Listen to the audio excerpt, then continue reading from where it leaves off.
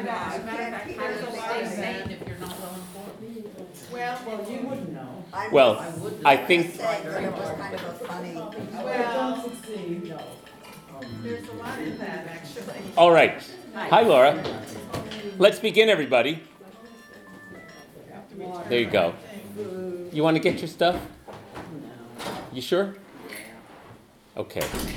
Well, I'm glad you're here. Thank you. And we're glad we're here. Yep. Yes, we're glad you're here. Let's say our blessing and then we can launch right in. Baruch atah Adonai Eloheinu melech haolam asher kidshanu b'mitzvotav v'tzivanu la'asok b'divrei Torah. Amen.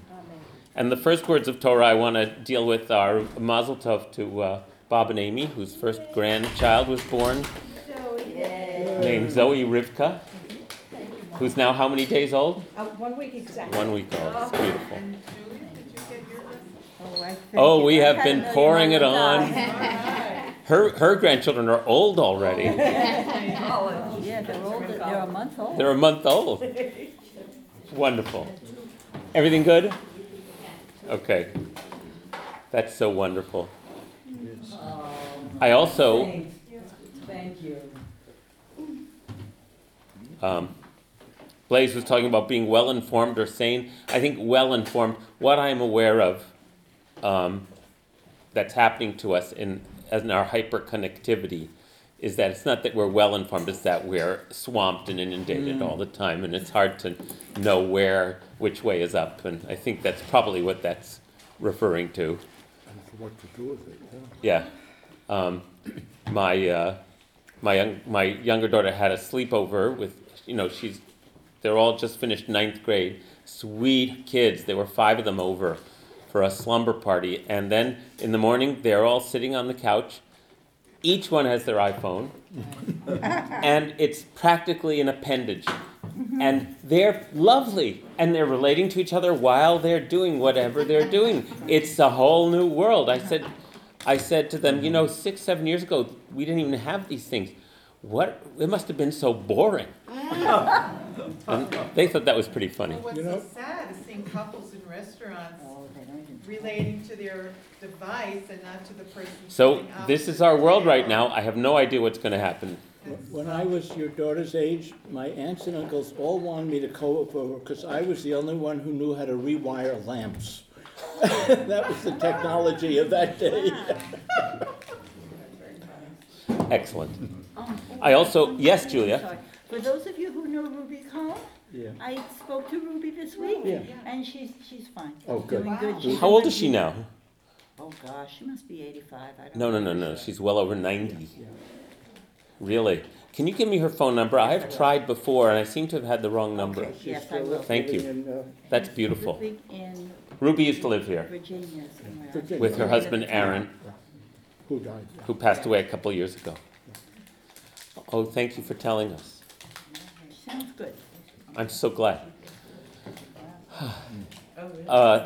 I also want to mention, I was having a very interesting time reading about the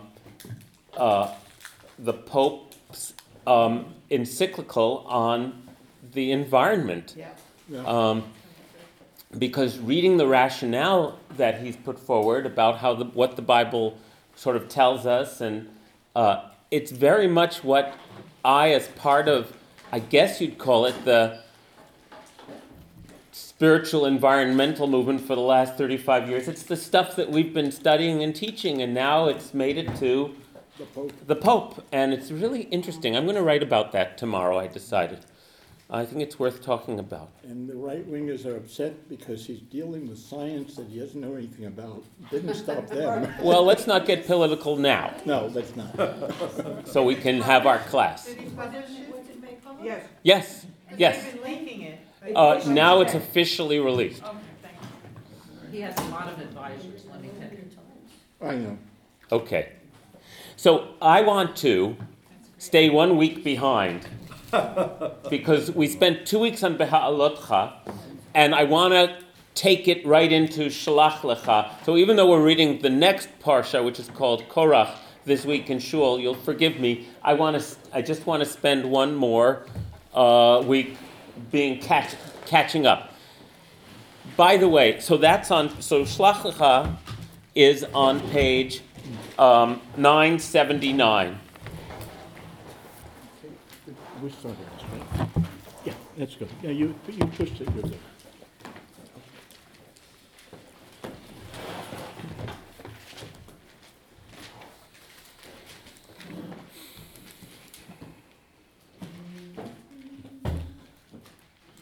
Okay.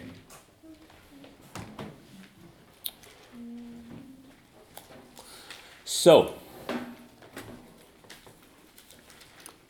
the schedule, by the way, I'll say it now and I'll say it again at the end of class. I'm away next week. No class on June 25th. But we have scheduled another 4 classes in July. I would love to have you continue. So the first 4 Thursdays in July, I believe that's July 2nd, 9th, 16th, 23rd. I think, yeah. Not the 30th. Not the 30th, I have an engagement. I thought you were married. I am married. Is that a new class financially, or is that a continuation? Well, it's a continuation. I mean, it's a new class financially. Okay. It is. Yes.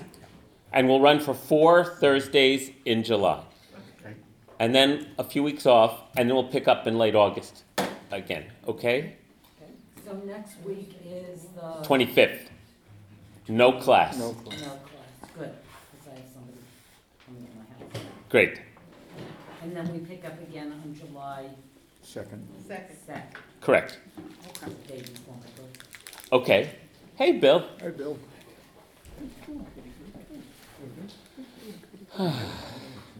Bill, you need a cushion? Yeah, Bob will help you out.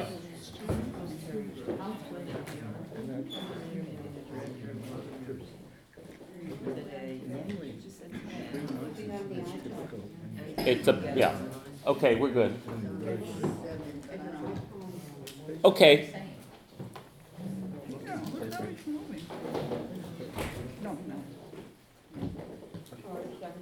Right now. That's okay. You live with what you got, and you do the best you can. Great. So, in the previous week, there was we read all about the continuing inability, complaints and lack of faith and all the ways we described the behavior of the children of Israel.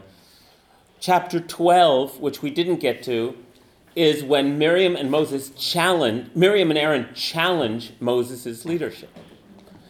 They say, "Who are you that you get to be the leader? God speaks to us as well."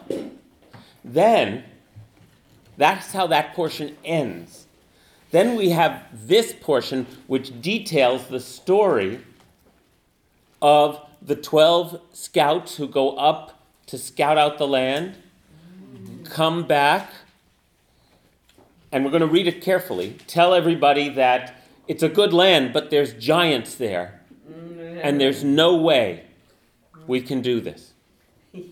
And the people lose it completely again and say, let's appoint a new leader and go back to Egypt. And then, this is when, and we're going to read this is when God decrees they're not going to be able to go into the promised land. They're going to have to wander. And only their children will enter the promised land. They're going to die in the wilderness. So that story is what happens here, this turning point in the story. We forget that the 40 years of wandering were not preordained. But that they occur as a result of the behavior of the children of Israel. And then what happens in this week's portion, which we're not going to get to, is it says, and Korach, who is Moses' first cousin, Korach took himself and some of his other leaders and said, "Who are you, Moses, to raise yourself up above us is not Same thing that. same thing that Aaron and Miriam say. Is not the whole community holy? These are, there aren't simple answers to these questions, are there? And so what we see here is, it's not a meditation because it's much too dramatic for a meditation. It's a deep reflection on leadership, on the nature of leadership, who gets to be leader, why do they get to be leader, where does their authority come from, and what's the follower's job? It's all. So I remember Bob Lipgar actually told me about a book that I read a couple years ago about Moses and political leadership. Wasn't that you, Bob?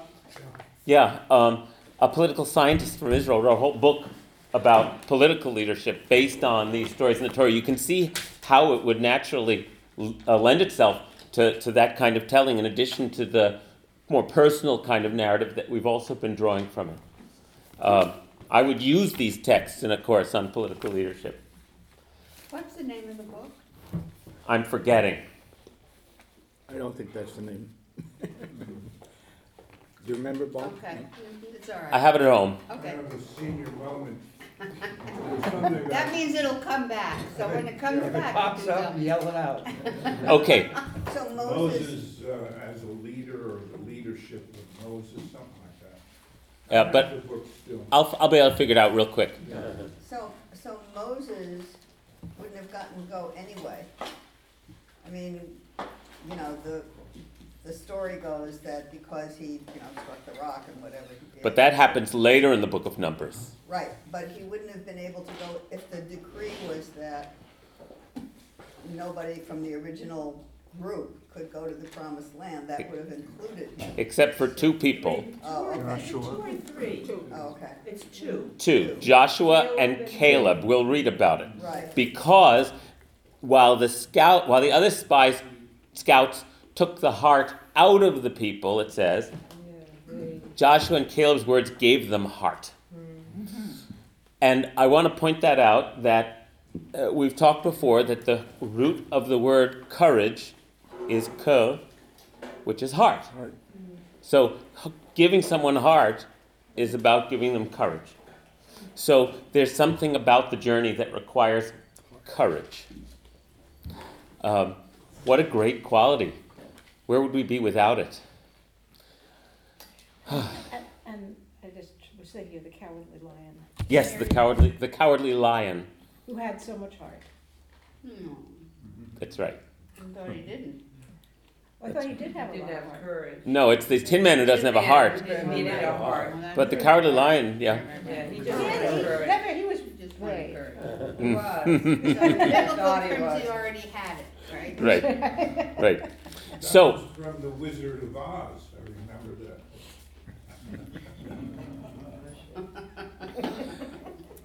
Well done. well, do you know what Oz means in Hebrew? No, what? Strength. Strength. Amos Oz. Huh? Amos Oz. Oz means strength. So, the Wizard of Oz. All right. And Shalach Lecha means Send forth send forth. for yourself. Okay, here we are again. But before we get into the parsing of that word, I want to look at the very beginning and the very end of the portion.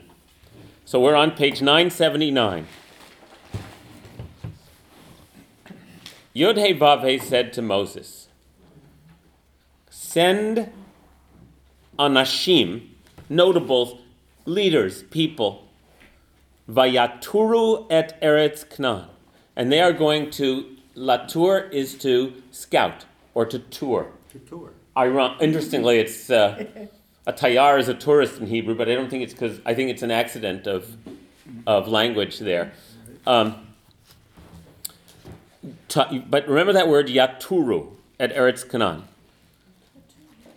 That I am giving to the children of Israel.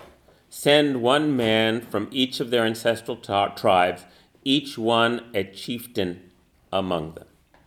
Okay, so that's the instruction, latur et haaretz.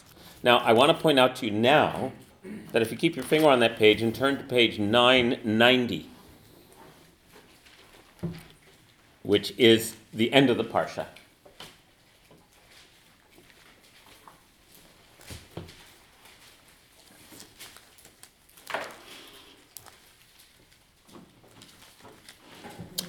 It's not accidental, as we've seen in other years, we've pointed this out, that this paragraph is the ending of Shlach Lecha, selected because of this language.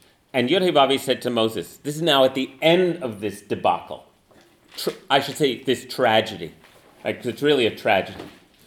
And I didn't answer your question. Moses, we presume, would be entering the land prior to this incident, and assumes he's going to enter the land until he strikes the rock, which is 39 years later. I mean, that's another story. The Eternal One said to Moses as follows, "Speak to the children of Israel and instruct them to make themselves fringes, tzitzit, on the corners of their garments throughout the ages. Let them attach a twine of royal blue to the fringe, the tzitzit, at each corner." This is about the talus, right? This is the fringes on the talus. That shall be your tzitzit, your fringe. Look at it and recall all the commandments of the Eternal and observe them. So that velo taturu acharei levavchem, so that you don't go wandering after your heart, but they don't. Here, heart is not intended in a positive way of follow your heart. Here it means your desires, your lusts, your passion, your impulses. So. Would the word craving fit there? No, but you could. But it goes with. Yes, it would fit there, not etymologically, but definitely thematically. The craving that set them astray in the last week's portion. That's right. Don't follow your cravings. I think you're right, Jay. Yes. They're only referring to this as your garments. Do they mean they're not calling it really a talus? Right. So here's the history of this. So it could also be women's garments. I mean, is this specific in any way? No. To the talus? No, the talus is a later interpretation of this passage of garment. We can presume that our ancestors wore loom, stuff that was made on a loom, that a poncho or a kaftan, and they would put on the corners these fringes. So they would wear it on their clothing. For males and females? It doesn't say anywhere that females can't. Right? Even though the females were never included in this until now, because remember we're dealing with a tradition where the males are the public, are the masters of the public sphere, and the women, as in much of the Near East, are in the domestic sphere. So this was only spoken with the intention of it being men, but there's nothing here that prevents women from wearing, and that's why you will see in many synagogues, even very more traditional synagogues than ours, women wearing taluses now. Because, it doesn't say anywhere that it couldn't be. But what you should know historically is that somewhere along the way, a specific garment was, what's the word? Designated for these fringes. And that garment was called the talit. The shawl, or, as some of you know, Orthodox men wear, and other folks too, who aren't Orthodox, both men and women who choose to, wear something called a talit katan, which is a little undergarment. It's just a square of fabric with a hole in it for your head and 4 fringes on it, and they wear it all the time. And some people tuck their fringes in, and other people wear them visible. Right? So, but you're absolutely right. I'm glad you noticed that the practice of having a specified garment to contain these fringes is a later development in Judaism that may have developed as a necessity of changing fashion. You know what I mean? As clothes. Do you know about that? No, because the the high priest and assistants wear leggings so that, apparently, I mean, I'm guessing that means that everybody else didn't have undergarments and didn't wear trousers. And so later on, when trousers became more commonplace for everyone, and especially in Europe where it was colder and you needed the extra warmth around your legs, that's when robes for everyone became not commonly used. So, because the trousers were to keep the private parts private when they were serving God. Yes, and when the Jews got to Scotland, you know. So, and I'm sure someone who is a historian of fashion, which is pretty darn interesting, might be able to answer this question, but I can't, about when it became its own designated garment. Yes? So, practically speaking, not to be literal, but they're in the desert, right? They don't have a lot of clothing and stuff with them. They're kind of wearing the same thing most of the time. Right. Yeah. Where are they finding this blue thread? Okay, so we don't know if they had the blue thread in the wilderness. That may be a retrojection. On the other hand, yeah. Well, we can presume that these stories about being in the wilderness are written by the Israelites when they've settled in the land of Israel. They carry this lore with them, but eventually it becomes a telling of the days of our youth when God loved us in the wilderness, right? But furthermore, they're in the wilderness, but the spice trade routes and are very active. The Phoenicians... Stones, lapis lazuli. Lapis lazuli. So the Phoenicians, who are the seagoing people who live on the coast, who probably harvest this dye from the mollusk that they harvested it from, and the frankincense and myrrh coming from over there, and these are ancient trade routes. Right. So So are they it's very likely. wandering for 40 years? Or are they actually walking in a circle? We have no idea. We just don't know. We just don't know. Just don't go east. No, there is a. You'll see that geographically, they are on the outskirts of the lowlands of the coastal plain of Israel here. Okay. They've walked from Egypt and they're in Midbar Paran, which we can identify. We know where it is. It's on the Egyptian-Israeli border. They're just 3 days' walk. I gotcha.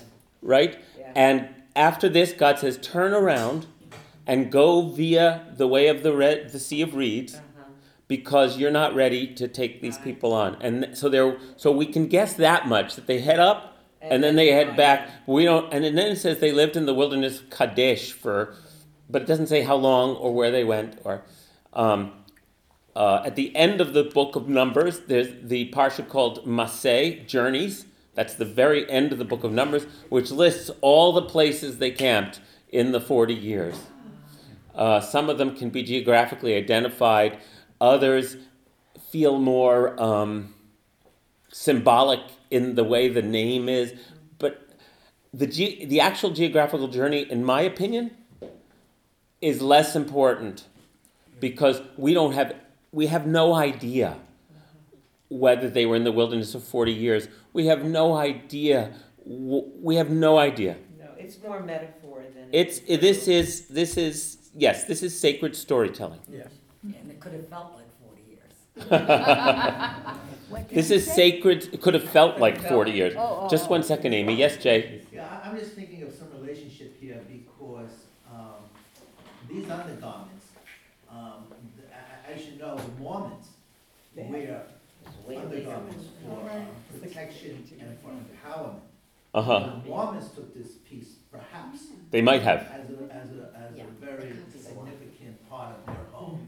Yes. Think about 19th century in the United States, early 19th century, when Mormonism and many other revival and spiritual, sort of America was like a spiritual, percolating, unbelievable amount of new religious movements. A lot of them in upstate New York, as some of us, have studied. What was their source book? Right, The Bible. They didn't have a lot of books. This was their book. They knew it by heart. They knew that. So sure they would have modeled themselves. It's the same with Islam in its own way. Muhammad uses so much lore from Jewish sources, not just the Bible, but later Jewish sources, Midrash. That's the literature they had, I suppose, among other literatures. Yeah. Right. Yeah. Amy, what did you want to say? Just in terms of the 40 years of wandering, you had said before that in this passage, that God basically says you're not ready to go to the promised land. So isn't it just really the fact that they were nomadic and that they did not have a land, that they were still on the journey to... That's not the thrust of the Torah. The thrust of the Torah is that they've just come out of slavery. Right? We don't know anything historically. Right. We know nothing historically.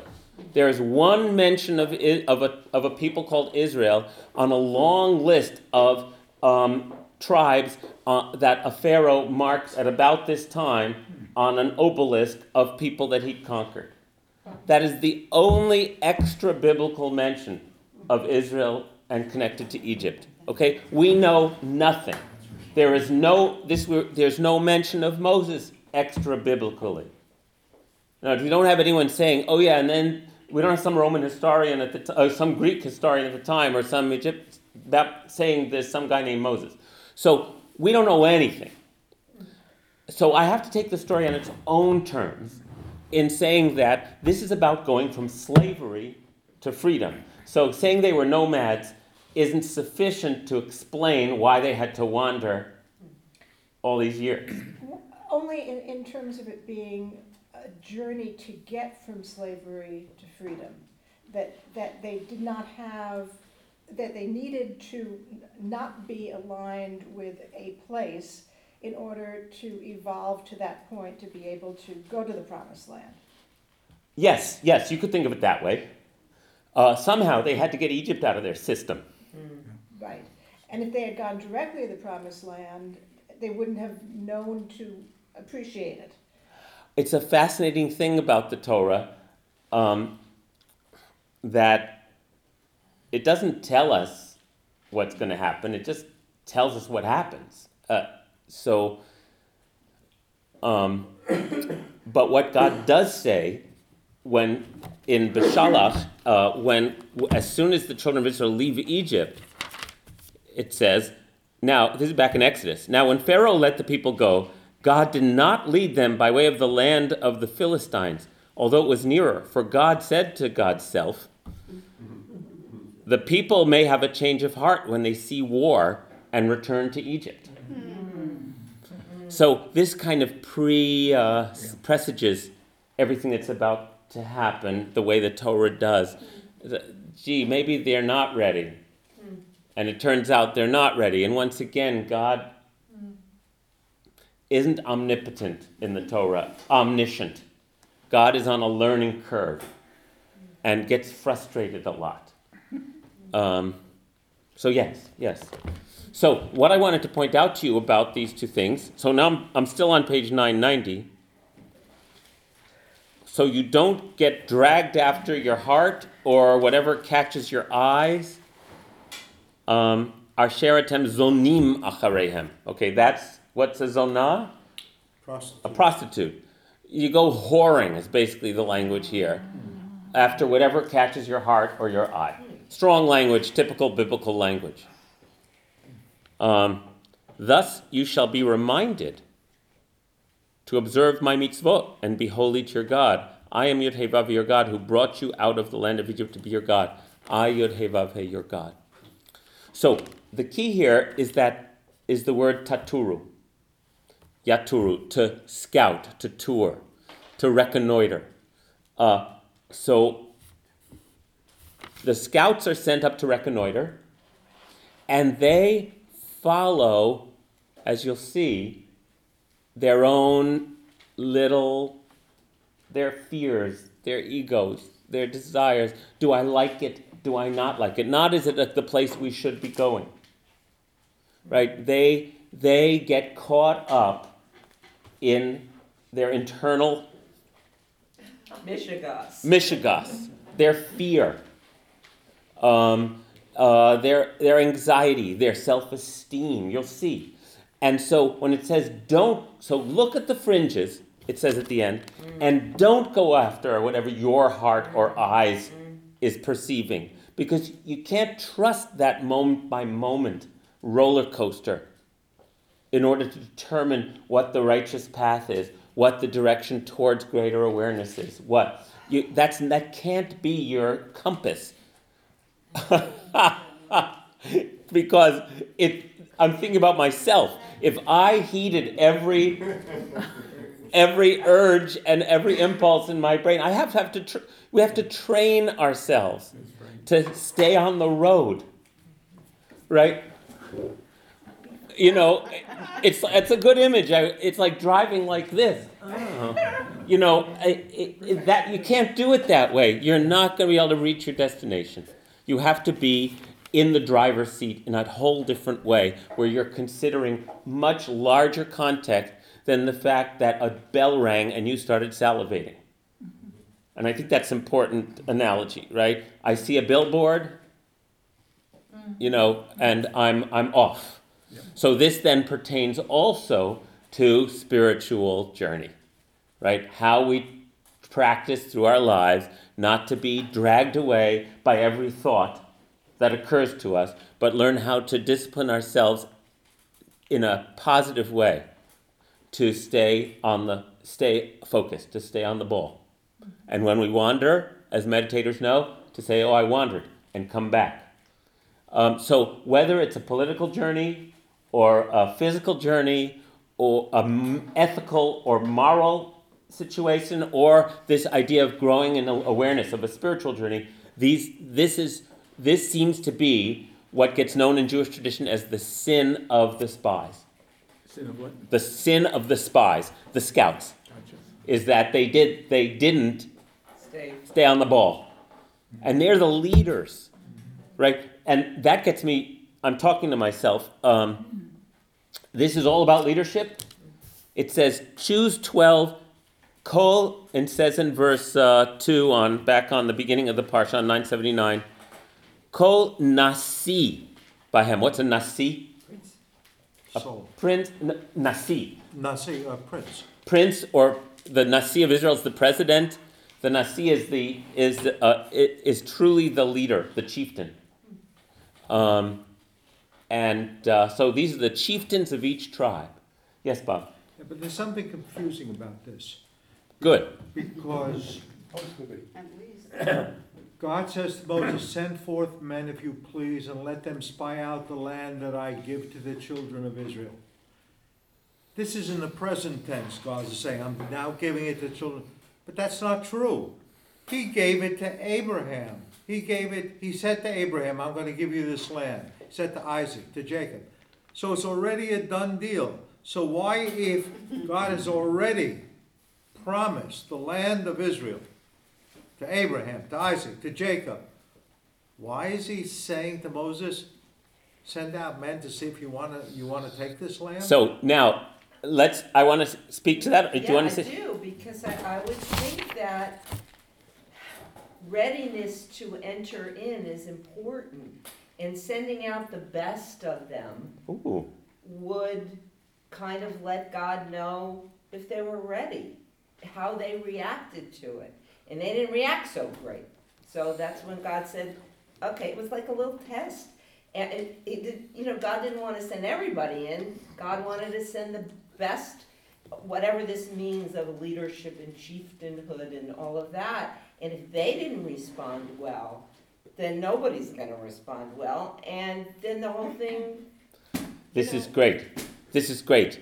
Bob has raised the question that commentators have raised about this passage for millennia, and Susan's given one of the classic answers to that question. What do you want to add, Julia? A lot of bar mitzvah kids have this parsha. Because it's in the spring. And I have heard Rabbi Jonathan talk about, the kids talk about, and you used to talk about, the whole idea of being frightened. Yes. And it's a perfect bar mitzvah portion. Feeling diminished. We're going to get to that line. Yes. When the scouts come back, they say, we felt like grasshoppers. And so we must have looked to them. We'll approach that line. But God is also not rescinding the promise, it's just, it's not time. When? It's just, it's not, you're not ready for it, it's different from I'm taking it back. True.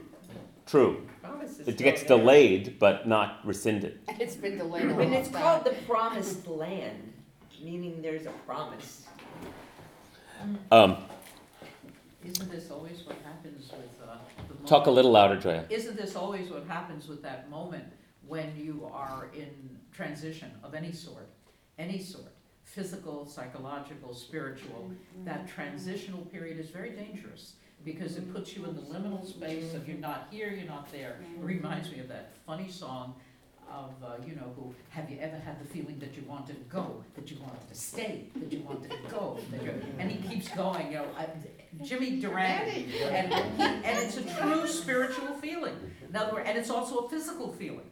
So this is, I think, a test in a very deep sense of where are we? Where am I? Where am I? When God calls out to Abraham, he says, here I am. I have to know that I'm here.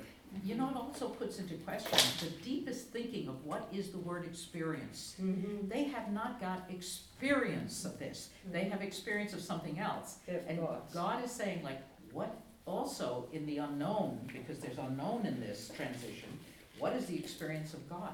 Like, who is God? Yeah. And what is the experience that we need to trust when we mostly trust what? Our senses, our, you know what I'm saying. Our Yes, I do, history, because we our- talked last week about the manna, and how the meaning of manna in Hebrew is, what is this? Manna means, what is this? There. And that is, they don't know God. They don't know this experience. They're in this new space. And you'll forgive me, I keep butchering this quote. I think it's from Mark Twain about how good experience, wisdom is always the product of bad experiences, and you can't have good experiences until you've had bad experiences. Anyway, something like that. There's a lot of learning to do. Bob? I'm back to the question of what's the commentary, what do the scholars say about why this is in the present tense? Why is there no reference to the past? Because the question Bob raised, I wonder. So I don't know the answer to that question, but I can say what the commentators focus on, which is something that you'll recognize if you've been studying all year with me. Vayidaber Adonai el Moshe lemor. This is on 979. And Yod-Heh-Vav spoke to Moses saying, Shlach lecha anashim. Send lecha for yourself. Yeah, that's what lach lecha. So it's like lech lecha, Yeah. which it should just say lech, go. Shlach anashim. It's in the command form. Send men.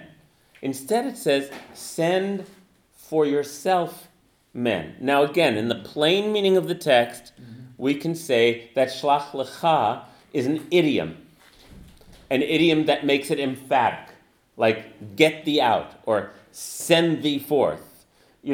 However, because it's strange already to the commentaries that why do they need to send scouts? I mean, God promised them a land, said it's a good land. So why do they need to send scouts?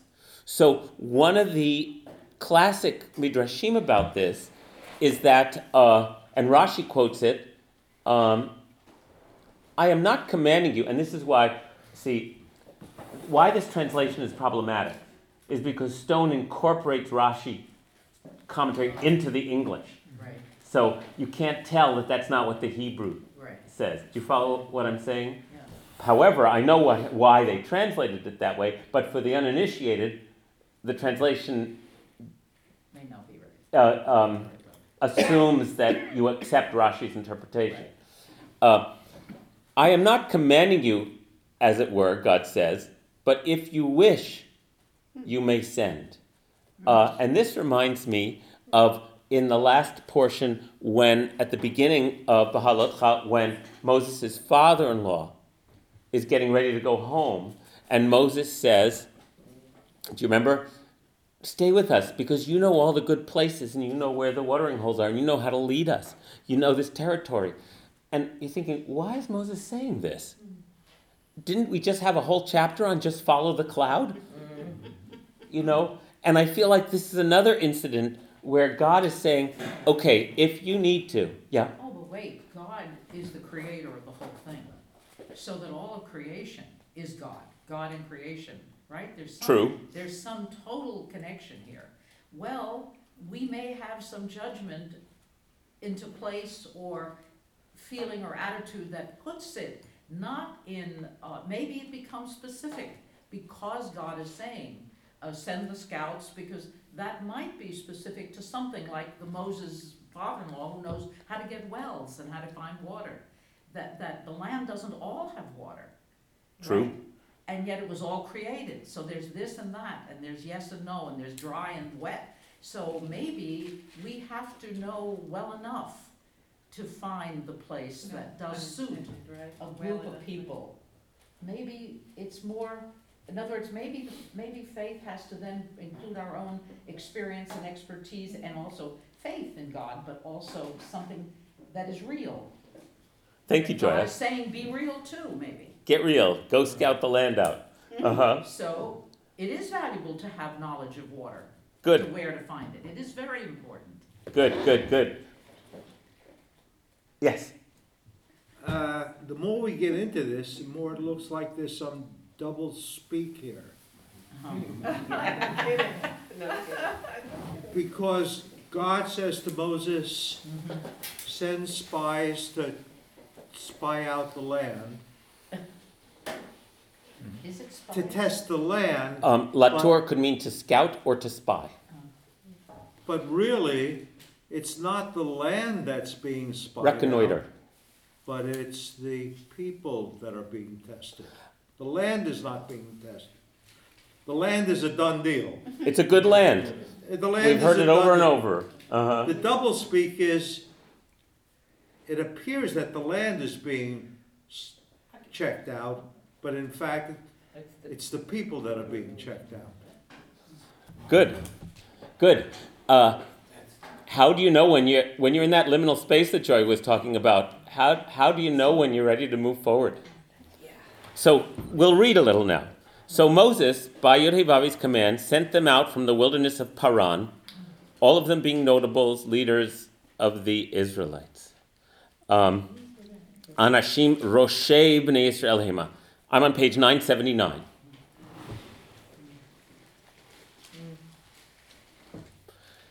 And these were their names. They have interesting names, but and I don't want to spend a lot of time on it now. But there's Caleb, whose name comes from probably related to Kelev, dog. And there's a guy named Susi, horsey, and Gamali, camel, and there's a bunch of interesting names here. I don't know. So anyway, those were the names of the notables, but I'm not going to focus on that now. Those are the names of the notables whom Moses sent to scout the land. And Moses changed the name of Hoshea, son of Nun, to Yehoshua, son of Nun. So Joshua gets a Yud in his name, which is a big deal. Oh, that's like an Why is extra that a thing. big It's deal? Abraham. Because Abraham gets a Hey in his name. Sarah. Sarah becomes Sarai, gets a Hey. Yud is one of the letters in the name of God. Yeah. So when a name is changed like that, there's an expansion, some kind of expansiveness. And later in Deuteronomy, Moses is going to fill Joshua's hands. It's called, as an ordain, fill him with the spirit of leadership. So now on page 980. When Moses sent them to scout the land of Canaan, he said to them, "Go up into the Negev and go up into the mountain." Okay? I'm saying where all it says go up. Or item et haaretz, see the land. What is it? And how about the people who dwell in the land? Are they strong or weak? Are they few or many? And what about the land that they dwell in? Is it good or is it bad? And what about the cities that are there? are they open or fortified? And is the land shmena, rich, or razah, or lean? Yeah, is it Not fertile. not fertile? Yeah. Does hayesh ba eitz? Does it have trees? But this one the commentators don't miss because it's singular. Does it have a tree? That's a whole other story. Or not. Im ayin. V'hit chazaktem. Strengthen yourselves and take from the fruit of the land. For this was the season of the ripening grapes. And this is all doublespeak. It's irrelevant about the land. The land is a done deal. It's so a this test. Whole thing is a smokescreen. For what? I like this reading. Yeah, I do too. A smokescreen for what? Smokescreen, because you don't have to search out the land. The land is a given. It's yours. You have to search out yourself. Right. And that's why the word here is hit chazaktem. So the whole test is, will they strengthen themselves? Will they have courage?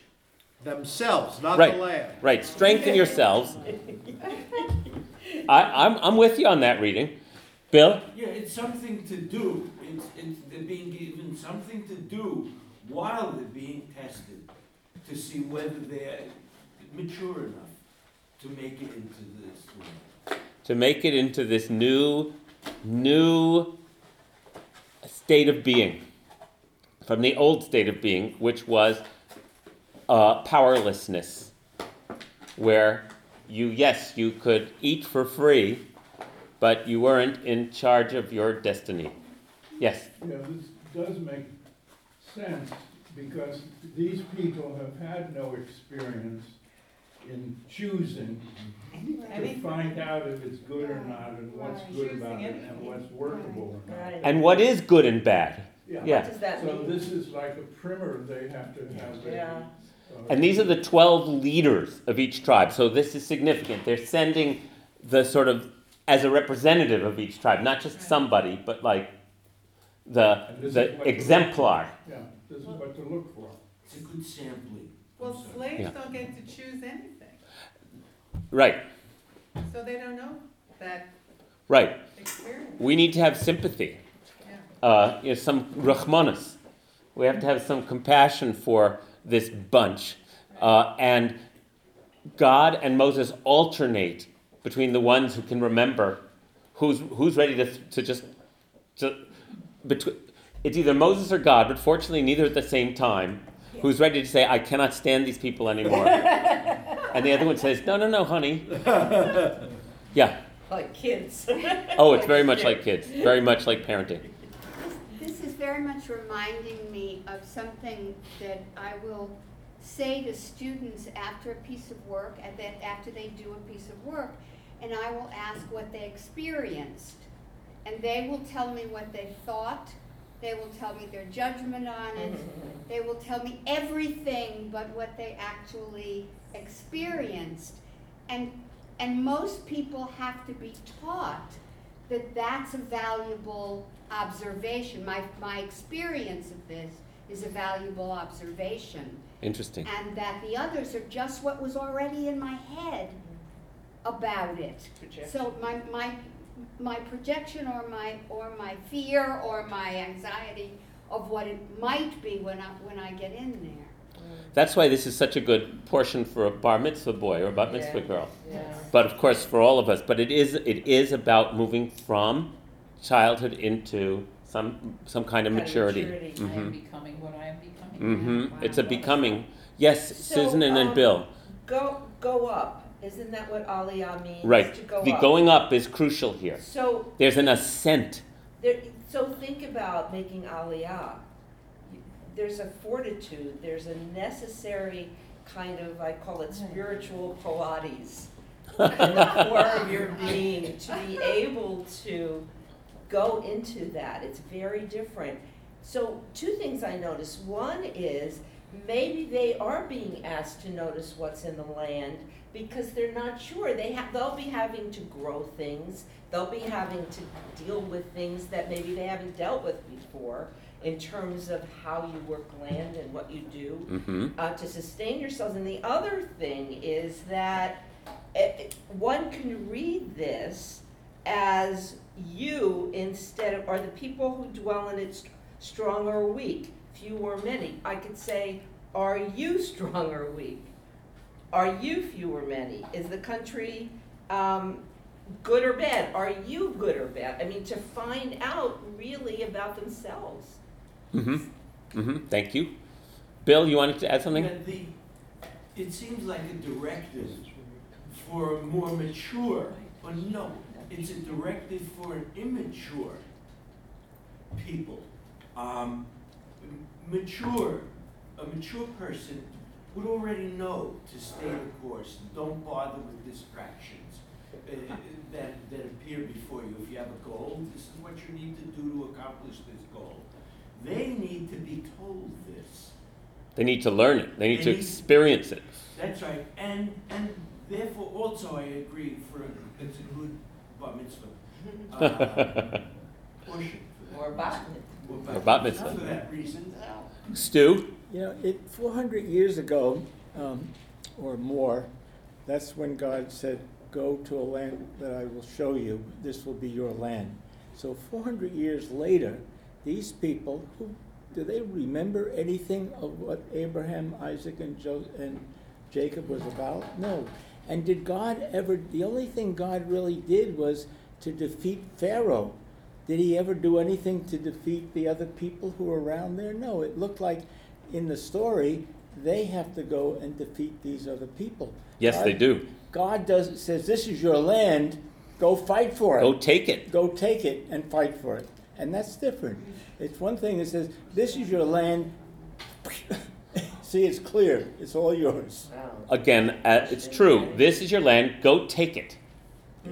Well, that's life, right? I mean, go earn it, go live it, go grab it, go figure it out, go fight your battles. There's no other way. There's no other way other than spinning your wheels and staying in the limbo. Yeah, and not stepping up into your life. So, Jerry? The analogy is the difference, this is very broad and not applying to everybody, the difference between the college education earned by waiting on tables and working hard and the behavior of the student versus the one where daddy and mommy gives you a check and you party your way through college. You know, when you have to work and earn something, usually the value is much greater. So they have to earn this land. And I got to tell you, that also makes me think, yes, that college analogy is good. And it makes me think about my 3 Israeli nephews and my Israeli niece, who are now all, well, one of them is still in the Air Force. What they gained by serving 3 years in the Army is amazing compared to how they are at age 21 compared to their American counterparts in general is just amazing who haven't served. So I'm not saying everyone should go in the Army, but everyone needs to Have a rite of passage. do it. Step up to the plate. Step up. Learn what it means to do what you say you're going to do. And to be responsible for all the people around you and all that stuff. That's what's being asked for. Yes, we live in a culture that doesn't demand that of people. It's a problem.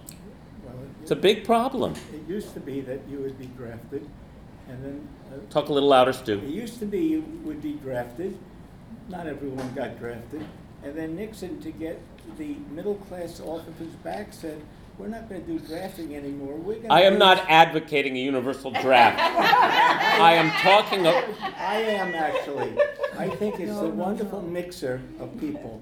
And you don't have to be a warrior to do it. Right. You do something You could be building houses for Stu people. served. I'm an advocate of national service. Yes. Yeah. I always have been, not that it's ever gonna happen, Absolutely. but, yes, for that very purpose. That's what To I think. commit to something bigger than yourself. Yes, yes.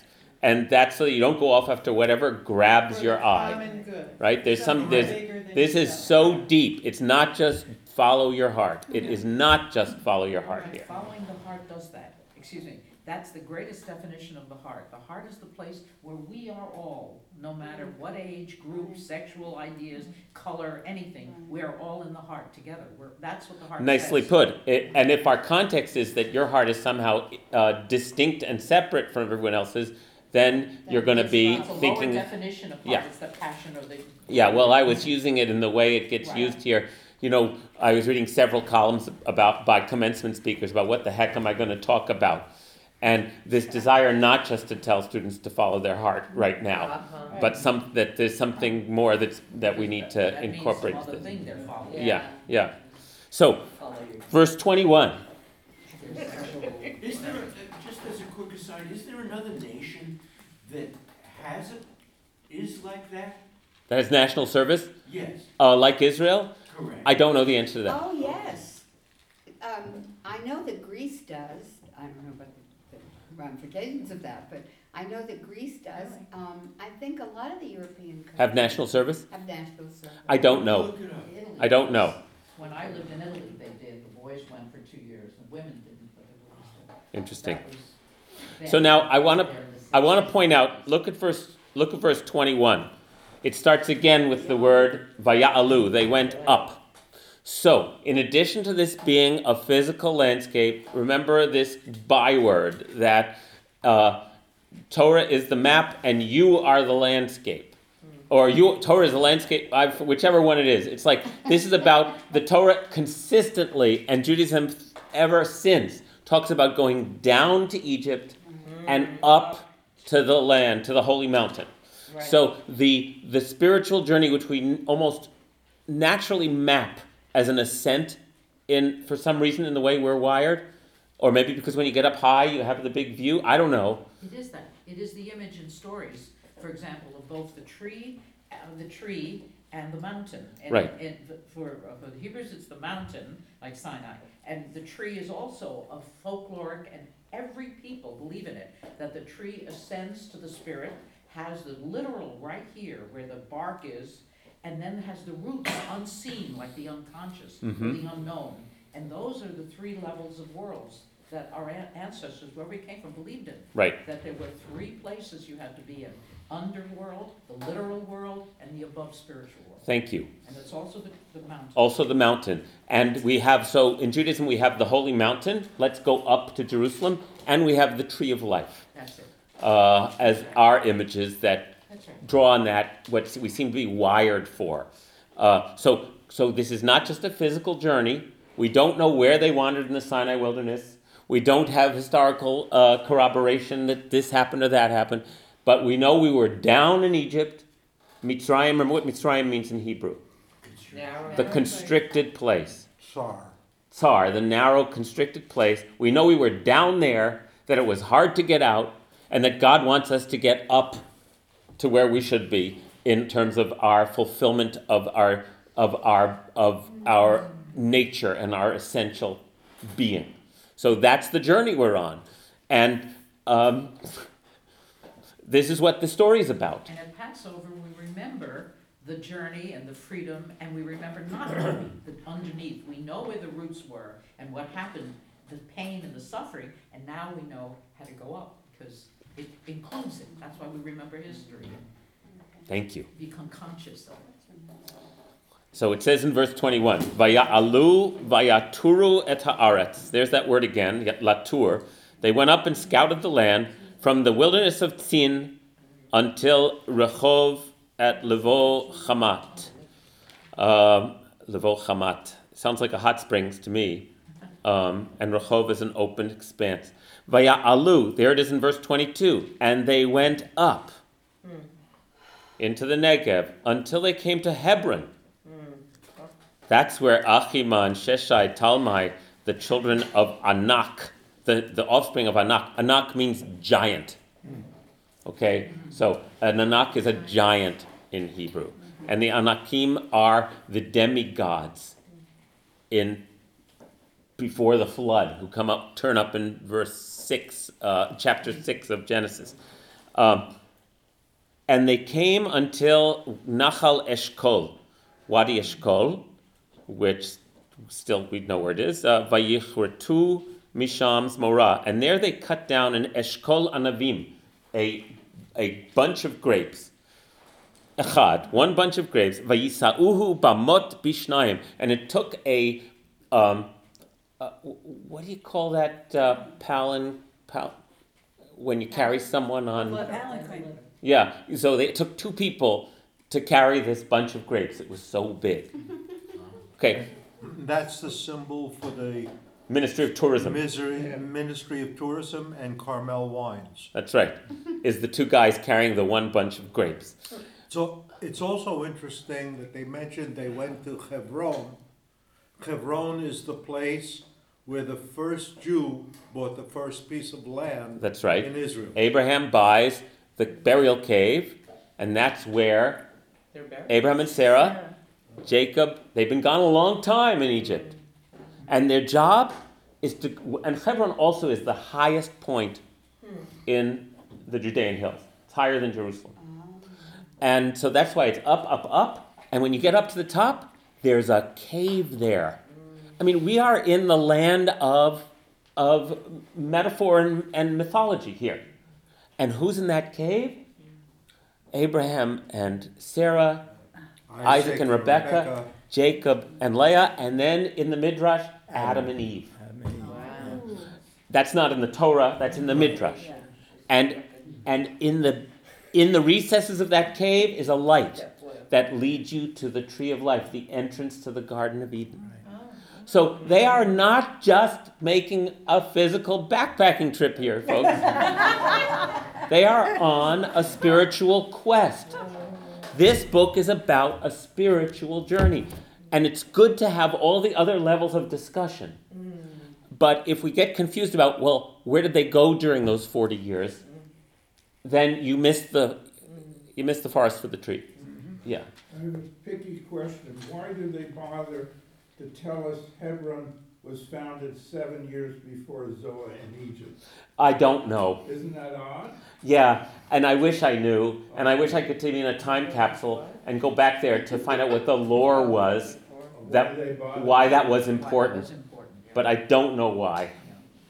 And I'm sure we could do some research and see what some historians think about that. They might have some good speculations. Well, it may make sense because Hebron is where Abraham bought the piece of land. And so it says in a sense that our tradition is earlier than the Egyptian.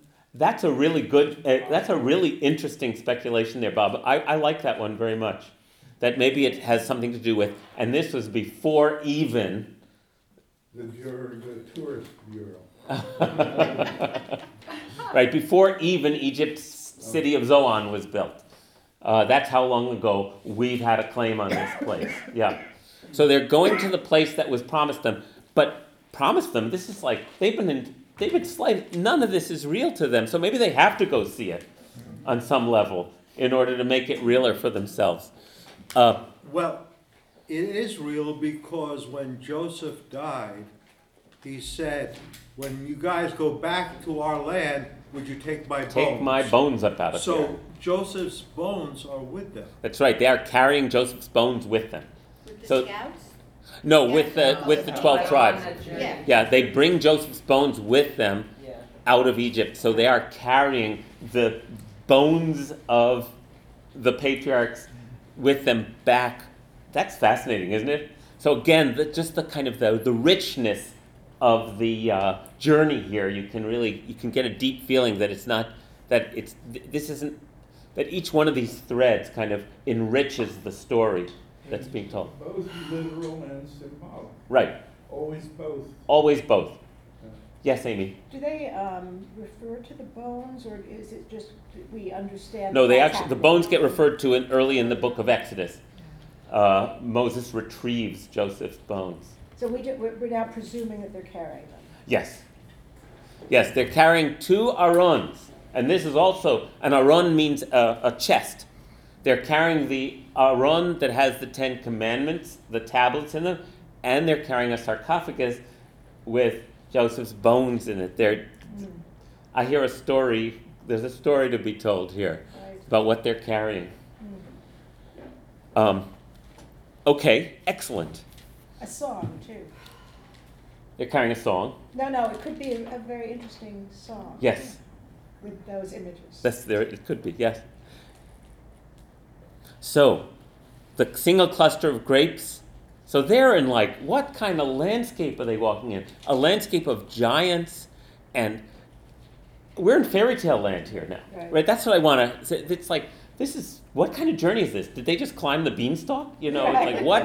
What's going on here? So, and that place, and some pomegranates and some figs. So that's why we call that place Wadi Eshkol, still to this very day, because the children of Israel cut that bunch of grapes there, that Eshkol of grapes.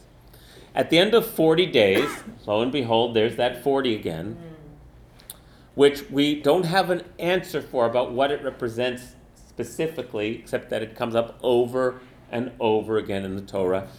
We've guessed that maybe it's the weeks of gestation, from conception to birth.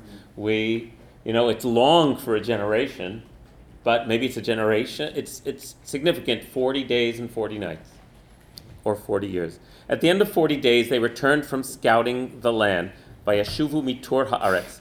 They went straight to Moses and Aaron and the whole community of children of Israel in the wilderness of Paran, and at Kadesh in the wilderness of Paran, and they made their report. Vayashivu otam davar, vet kol ha'ida v'yar'um et pri ha'aretz, to the whole community, and they showed them the fruit of the land. And they told them this, they Yisapru lahem, and said, we came to the land you sent us to. Indeed, it is a land flowing with milk and honey, and here is its fruit. It's the first time that phrase is used. Is this the first time? I think it gets used earlier in the Torah. Yeah. I'm almost sure it does. It does indeed, which implies that they're affirming something they had heard. I don't think it's the first time. Okay. And here's the key linchpin phrase However, the Hebrew word, if you look in verse 28, is a very unusual choice of words here. Ephes. Anybody know what ephes means? Zero. Afsei ha'aretz means the ends of the earth. Ephes in modern Hebrew literally is the word for zero. Nothing. Garnished. Zero. Nada. Ephes. It's almost like they are canceling. This is the way I thought of it. They are canceling the previous statement. Ching, they're zeroing it out. Or something like that. This is such a key moment. Key, because Az Ha'am, the people who live in that land are Az. We said what Az meant? Strength. Strong. Great and powerful. Oz is great and powerful. Right. Powerful, strong. And the cities are fortified and very large. And Gam, and also, because the word Gam is used here, Gam, also we saw the children of the giants there. And Amalek. Remember who Amalek is? Amalek are the ones who attacked them in the wilderness already. Amalek lives in the Negev region. And the Hittites and the Jebusites and the Amorites inhabit the hill country, and the Canaanites dwell by the sea and along the Jordan. That's their report. Okay. Yes, it's a very scary report, isn't it? Definitely. Okay. Vayahas Kalev et ha'am. And Caleb hushed the people. So we can presume that there was already an outcry before Moses, and said, Alo na'aleh. We we will go up. We will go up. Alo na'aleh is the Hebrew way in the Torah of emphasis, meaning we can surely go up. Here's what he said, piece of cake. He, Piece of cake, we can do that. he says, Alo na'aleh. We're going to go up. We're going to go up. We're going to ascend and inherit it. Ki yachol nuchala, because we can do it. We can do it. I'm thinking of something very, this is not pretty. This is like, it's just reminding me of what, like, say, the United States, whole society had to do to fight World War II. What it took and the sacrifice it took. But the leadership saying, we can do it. We must do it. Rosie the Riveter. That's what it's making me think of. This is not Churchill led to abuse and spread. Churchill. Although these other people aren't necessarily bad people. Nope, they are not necessarily bad people. They're just big people. Oh, the big people in the land. Right, there's nothing that says that they're evil people. They're just there occupying land that the Israelites want to go to. Yep, and they're not going to just hand it over either. Keep going on page 982. And the men who had alu imo, who had gone up with Caleb, I just want to point out, amru lo nuchal la'alot. We cannot, I'm sorry about the English here. It doesn't say we cannot attack that people. It says, lo nuchal la'alot el ha'am. We cannot go up, ascend to this people, or against this people. But the word Allah is used twice in this verse. Ki chazakhu mimenu. They are stronger than us. And then it says, Ve'yotziu dibat haaretz. And so they spread slander about the land that they had toured, scouted, to the whole children of Israel, saying, and now the scouts' rhetoric, heats up. They said, we can't do it. We can't go up. They're stronger than us. We saw the giants there. And now they keep going. And they say, the land that we crossed through to scout is a land that eats its inhabitants, devours its settlers. He v'chol ha'am asher ra'inu b'tocha. The land and everyone we saw in it are people of great size. V'sham ra'inu et ha'nifilim. And there we saw the Nephilim. The Nephilim are the demigods. It says back in Genesis that there were these guys called Nephilim and Bnei Elim who came down to copulate with the human women. And God said, stop, because I don't want the heavenly realm and the earthly realm to be mixed. And it's this story about Titans. So now they're saying, we saw the Titans there. The Bnei Anak, the children, the Anakites are descended from the Titans. Vanehiv einenu kachagavim, and we looked like grasshoppers to ourselves. We looked like grasshoppers to ourselves.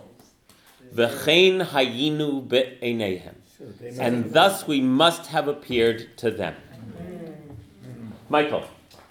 Yeah, it just reminds me of a piece I was just listening on NPR about a guy who said that in order for us to go towards the future, we need to change the narrative that we have. And there are two narratives here. One narrative of, yeah, we can make it, we can do it. And the other narrative is, no, we can't, we're like grasshoppers. And this guy was talking about how empowering and how important narrative is, that if we look at us advancing now out of the ecological climate change and disaster that we're facing, if we still face the narrative in a disastrous way, we're going to face a disaster. But if we change the narrative, we can supersede it. So it's kind of matches that really nicely. Sure does. Jay? You know, as you read this, I can't help but to visualize the current map. where you have Israel with maybe what, 6 million Jews or so, Yeah. and surrounded by countries that want to see its destruction from Iran, Iraq, Syria, surrounded by giant countries, and they're trying to destroy the grasshoppers. And if you just interchange the words they use here with even the current, it's almost like a prophecy of the giants and the grasshoppers and the conflicts. Can we do it, or or should we just throw up our hands? Or who the giants really are. Sorry? And the other question is, who are the giants, really? Yeah, so I don't see giants as giant. I understand. You know, you Yes, got- Jay. My mind turns to that too. Yeah, you got 1 billion Muslims, and I mean, there is almost a prophecy here. A prophecy or a description of the way things keep going. But yes. Yeah, but the other voices I hear from modern Israel remind us how powerful Israel is with the nuclear weapons, with all the aircraft industry now, with all the entrepreneurial capitalism thriving in Israel, that what's to worry, they'll never destroy us. Is the other voice. You're making a lot of assumptions there. No, he's not making That's the assumptions. other voice He's out of describing another voice that you hear. He's Out not of making, Israel. he wasn't, Jay, he wasn't making those assumptions. He was describing there's another voice that says Israel is the Goliath, and, yeah. With the right wing within Israel's government goes with that story. Oh, well, okay, cut, because, I will add this, and then we're gonna leave those observations, which is that, interestingly, the way that particular mindset works is it presents ourselves as perennial victims who are constantly at risk of being destroyed in order to validate the use of force and the building of force. So it's really complicated. It's not even like we're better and they're worse, so they're worse. It's really complicated. Can we not? Yes, let's not go. Okay, because yes, Jay's mind turns to current events in Israel as appropriate, but that's not the purpose of this class. I just want to note that yes, that's one of the places our minds go. Do you need to add to that? I'm on a different tack here. Oh, well, give me remember that and give me a moment, because I want to swing it. Hold on one Yeah, sec. I'm not going there to the Israel. No, hold on one sec. So,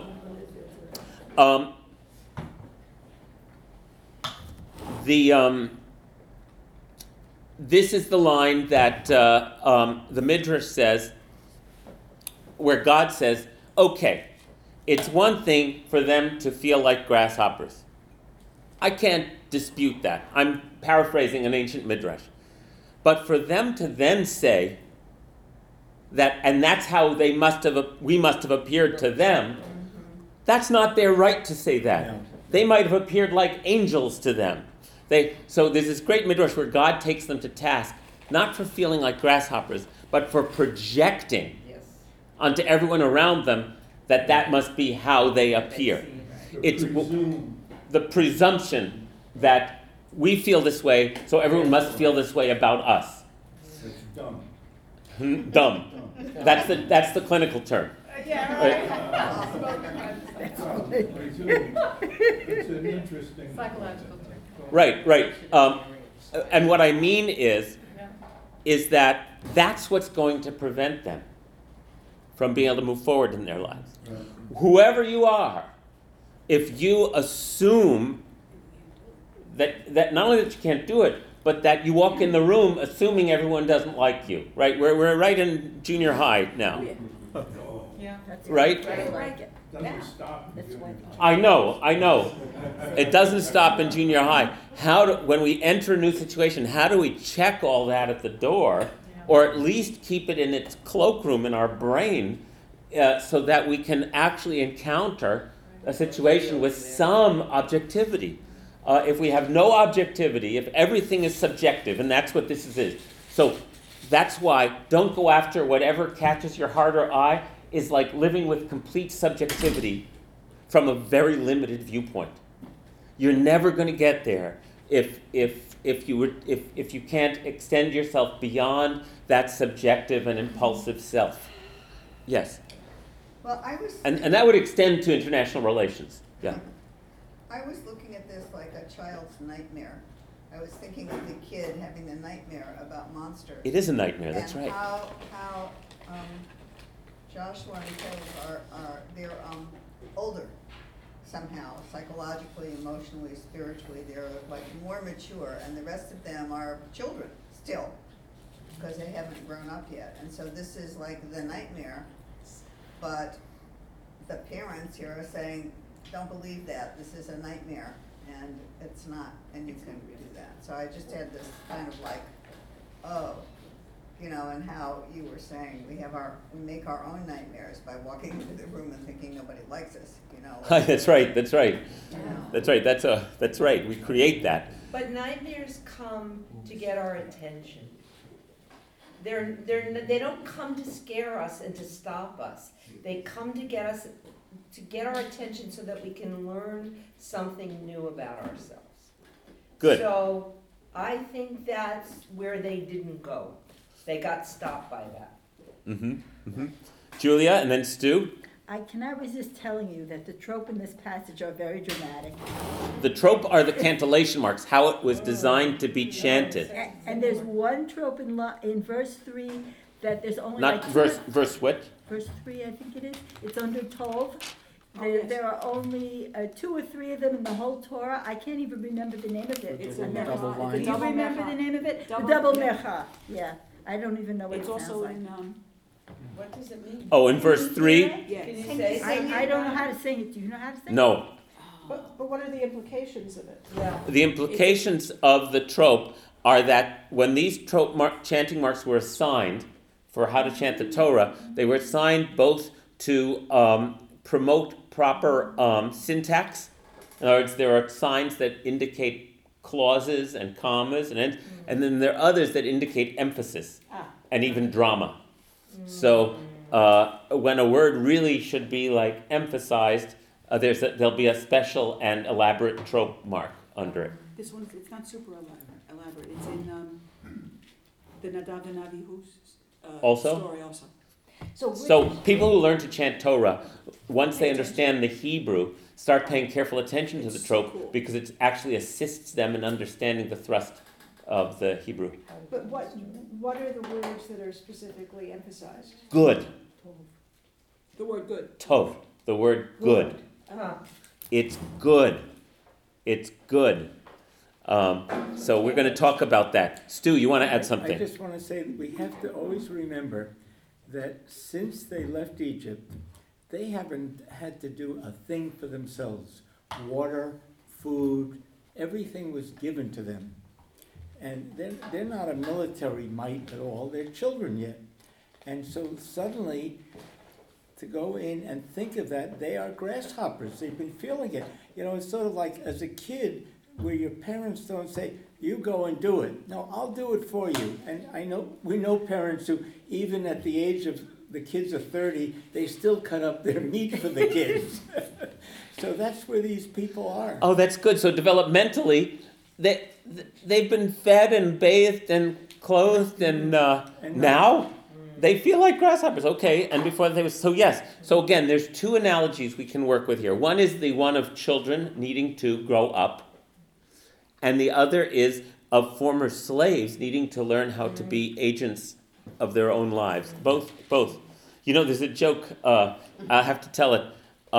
This limousine pulls up in front of the apartment building, and the driver gets out, and he opens the back door, and an old lady gets out, and he goes to the other side, he opens the door, and he lifts this young man up.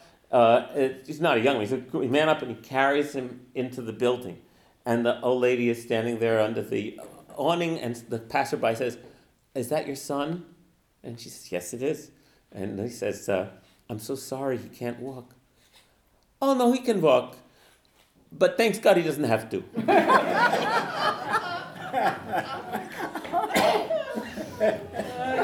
I couldn't resist. I can relate. Thanks God he doesn't have to. Okay. Verse 14, chapter 14, verse 1. Here's what happens. The whole community broke into loud crying, and the people wept all night. They were crying about meat before, remember? Yeah. And that's why it has to be about little kids too, you know. Absolutely. All the Israelites railed against Moses and Aaron. If only we had died in Egypt, the whole community shouted at them. Or if only we might die in this wilderness. Why is Yod-Heh-Vav-Heh taking us to that land to fall by the sword? Our wives and children will be carried off.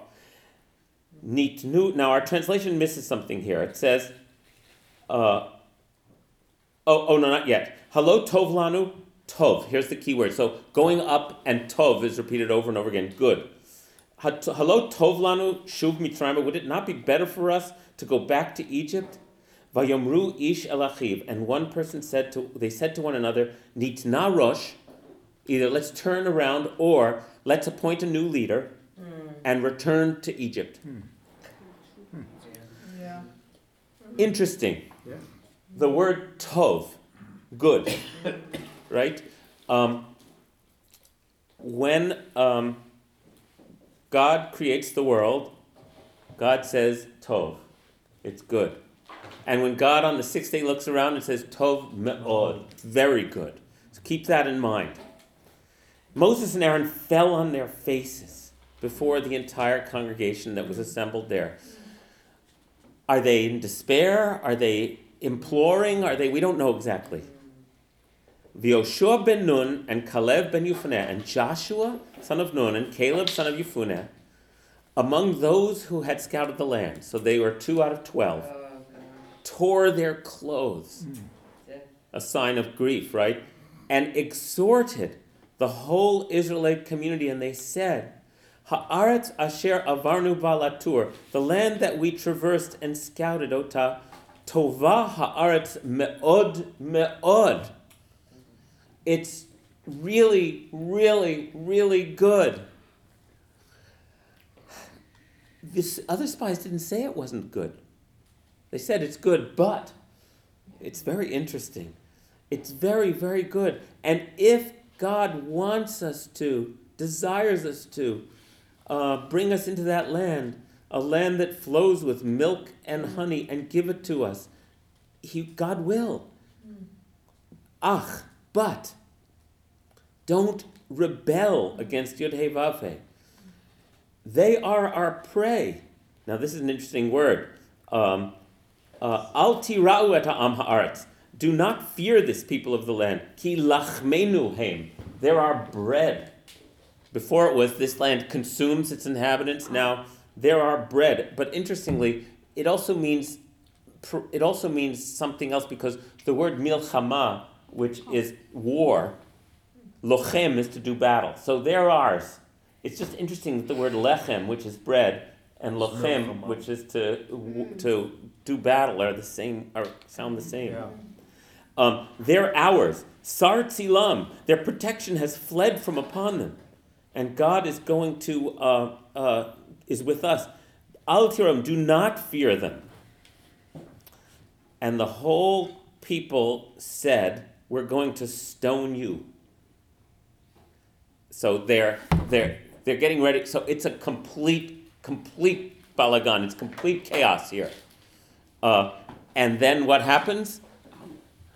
The glory of God appears in the tent of meeting before all the Israelites, right? The principal came back into the classroom. But anyway, that's what I think of. I mean, I can't help it. This is like somebody who's an alcoholic, like falling down and just saying, no, I can't, it's the worst moment. And then suddenly this awakening happens, and they found the Alcoholics Anonymous and they go help other people. It's like, well, they are certainly hitting rock bottom here. Yeah. Yeah. This is like the worst. This is really something. And the Eternal One said to Moses, how long will this people spurn? Oh, we're going to run out of time. Now it's God's turn. Last week it was Moses' turn when he says, please just kill me. And now he says, how long will this people spurn me? How long will they have no faith in me, despite all the signs that I've performed in their midst? I'm going to kill them and disown them, and I'm going to make you a nation far more numerous than they. He's talking to Moses. And Moses says to God, Once again. now Moses is great. When the Egyptians, from whose midst you brought up this people in your might, hear the news, they will tell it to everybody. Now, they've heard that you, God, are in the midst of this people, and you appear in plain sight with your cloud resting over them by day and the pillar of fire by night.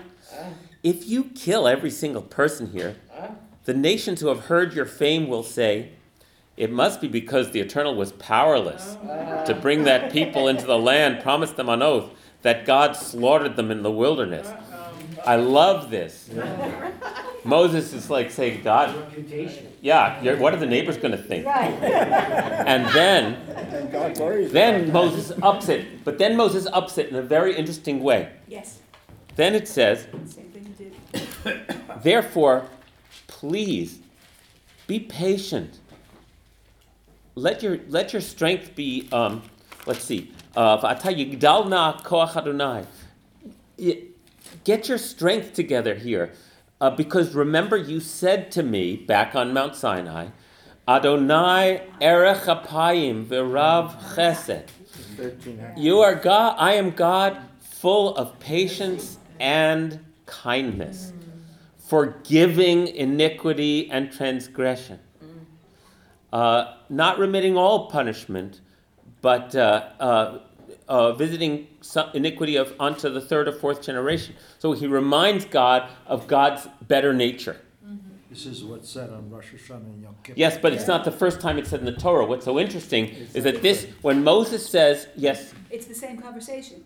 After the golden calf, Moses has said to God, I can't do it unless I can see you, and the 13 attributes are revealed to Moshe. And then after the golden calf, the same conversation. God says, I'm going to kill them all. And Moses says, but you just said you're merciful, and what will the neighbors think? And it's the same conversation here. That's right. It's the reminder, this is who you said you are. You have to rise to your, God, you have to rise to your highest best self, even though the people sin. This is one of the things I love about the Torah, is that the people have to rise up to their greatest self, and God has to rise up to God's greatest self. Moses just has, because the last time we saw Moses, he was prostrate on the floor. Moses had fallen on his face. Moses without not just on the dime, just. Whenever Moses' children are threatened, Moses is on his feet. Yeah. He says, forget about it. You're not touching the kid. Yeah.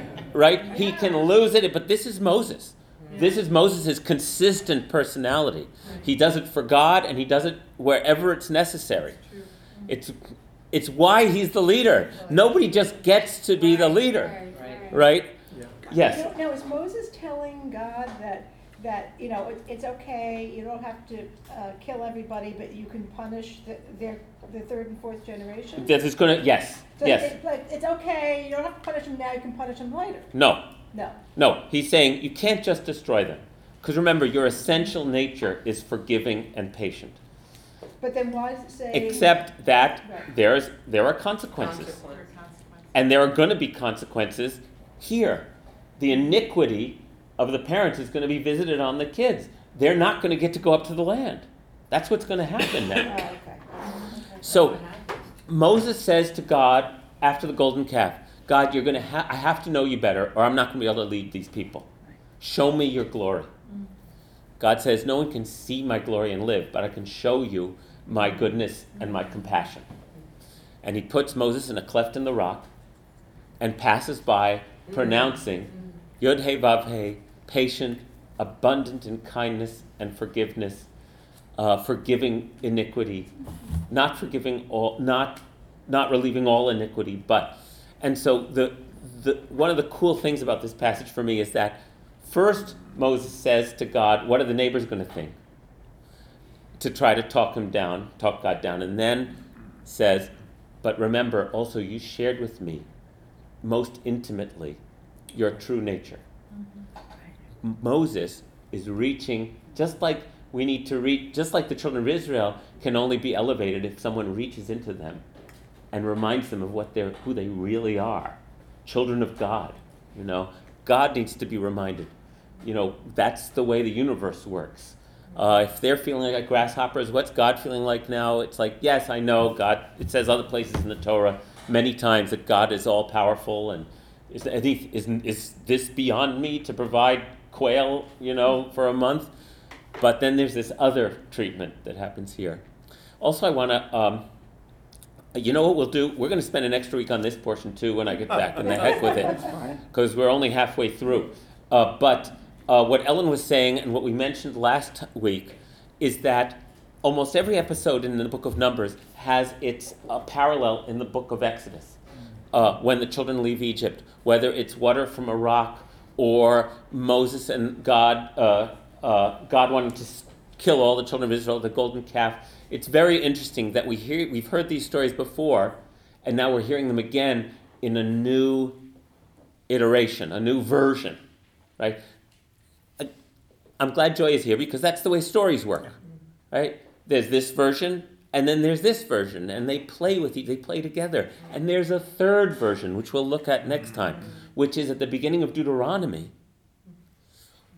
Moses recounts the journey in the wilderness.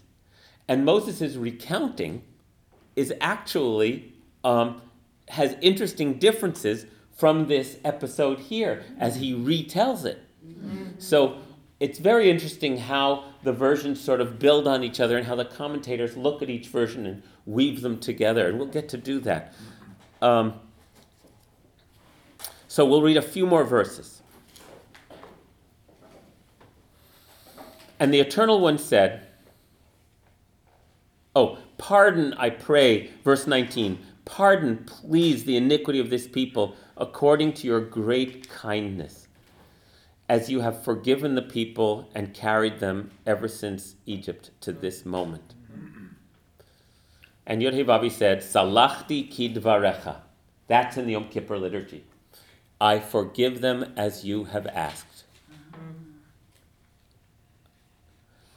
Ve'ulam, however, chai ani, v'maleh kvod Adonai et kol ha'aret, as I live and as my presence fills the entire universe. What a great line. None of the adults who have seen my presence and the signs that I performed in Egypt and in the wilderness, and who have tested me these many times and have disobeyed me, shall see the land that I promised on oath to their ancestors. None of those who have spurned me shall see it, except my servant Caleb. Because Haita Ruach Acheret. He had a different spirit. So why doesn't he mention Joshua? He will in the next paragraph. And we don't know why. This story is kind of repetitive, so it has a cadence to it. And for some reason, Joshua is mentioned in the next repetition. And he, Vayimale Acharai, he remained loyal to me. He remained filled with me. I will bring him into the land that he entered, and his offspring shall hold it as a possession. And in the book of Joshua, Caleb goes up to Joshua and says, I'm 85 years old. I'm just as strong as I was 40 years ago. And here we are in Hebron. And remember, God said, I get Hebron, give me Hebron. And he gets Hebron. Now, take that off of the historical plane and what a mess Hebron is today. Hebron's the place where that cave is, right? Which leads to the Garden of Eden. Is that like a portal into the Garden of Eden? Yes. Wasn't that where Sarah was from? Sarah lived there. She wasn't from there. Where does it say that he's giving him Hebron? And that's the Oh, that's the mid verse. in the book of Joshua. Oh. Later on. Later on, 40 years from now, Okay. this story actually gets completed. 38. 38 years from now, this story actually gets completed. One more second, Jerome. And his offspring shall hold it as a possession. Now the Amalekites and the Canaanites occupy the valleys. Start out then tomorrow and march into the wilderness by the way of the Sea of Reeds. In other words, don't go. Head the other direction. That's a good place for us to. Jerome? What's the actual Hebrew of line 21? Nevertheless, as I live. It's a strange thing for God to say. As I Verse 21. Chayani. Vu'ulam. How would you say ulam? Indeed. Ulam. Something like that. Chayani. I am alive. And who is that alive? I am. That's right. He says it again in verse 28. As I live and my presence fills the entire universe. Presence, I understand, but the word as I live. I am living. He's more saying, he's more saying, I am a real living thing. It's like our song. I Right? exist. Yeah. I love it. By my existence which fills the universe. This ain't gonna happen. It's a proclamation. Yeah. I love how God swears by God's self. You know. Wow. When was Numbers written? Rabbi, when was Numbers written? Is this after the Babylonian captivity? Most scholars think it's after the Babylonian captivity. We don't know for certain, but that 5th century Judea is the general scholarly guess. So that's a whole other treatment of what was going on at the time. What happens to Caleb then? I don't mean the person, I mean, what tribe was he from? And He was from the tribe of Judah. He seems to disappear. And Susan just pointed out to me, Caleb has become a Christian name. Very Christian name, a lot of Christians name their kids Caleb. Oh, that's interesting. Well, it's their Bible too. Well, yeah. But, That seems, I have no idea why. It's just some political thing later on that Well, Caleb Caleb doesn't get talked about much more. You're right. He doesn't have a book named after him, like Joshua. On the other hand, Caleb is the patriarch of the tribe of Judah. He claims Hebron, which is where King David is from. So I don't think Caleb is sort of disappearing. Is he considered an ancestor of David? He's not considered a direct ancestor of David, no, but of the tribe of Judah. Is Caleb the same name? I have friends who are just Jewish friends who named their son Yes. Caleb. Yeah. Kalev. We had two brothers in the congregation, Caleb and Joshua. It's Kalev in Hebrew, which either comes from Kelev, which means dog, or as we've talked about, Kalev, like a heart. So it's a heart name, and I think his name, because so many sentences he utters talks about heart, that I think his name has heart in it. It's a nice word play there. Okay, we'll keep going with this one in 2 weeks, not next week. Great. Thank you. Before you go, there may be an announcement. Jerry? Well, I think the donations for the yard sale are starting on Monday. Oh, I thought on Sunday. On Monday? Oh, Sunday, okay, they're starting any day. And we can bring stuff. I believe so. And Jerry said he picked stuff up too. And Jonah Carlson's bar mitzvah is Yes. this Saturday. Ron and Ellie Carlton. Right. You want to enjoy a kid? Come to synagogue this Saturday. Oh my goodness. He's so sweet and He's so so good. he's got so articulate. Such a voice. His Devar Torah is just great. I'm gonna be surprised. So if you want to enjoy a kid in shul, come this Saturday for Jonah. I just have to mention that. I've known him since he was born, I think. Jonathan? Yeah. Can we just have a minute? Oh, yes. On the Yes, I that's so important. Everybody, Bob, this is really important. I forgot. I'm so glad Carl mentioned it. At the New Progressive Baptist Church at 6 p.m. tonight, That's not exactly what I was. there is a special interfaith gathering For the thing that for happened. the mass murder that happened in the church in Charleston. And so I'll be at the church. It's in the Rondout. This is Modeli Clark's church. What did I say? 6. Did I? You do. At the rundown. Yeah, I've got the email. It's at 6. 6 p.m.? And where is it? It's on 8 Hone Street in the Rondout, New Progressive Baptist Church. We have an ongoing relationship with them. Modeli Clark is the pastor there.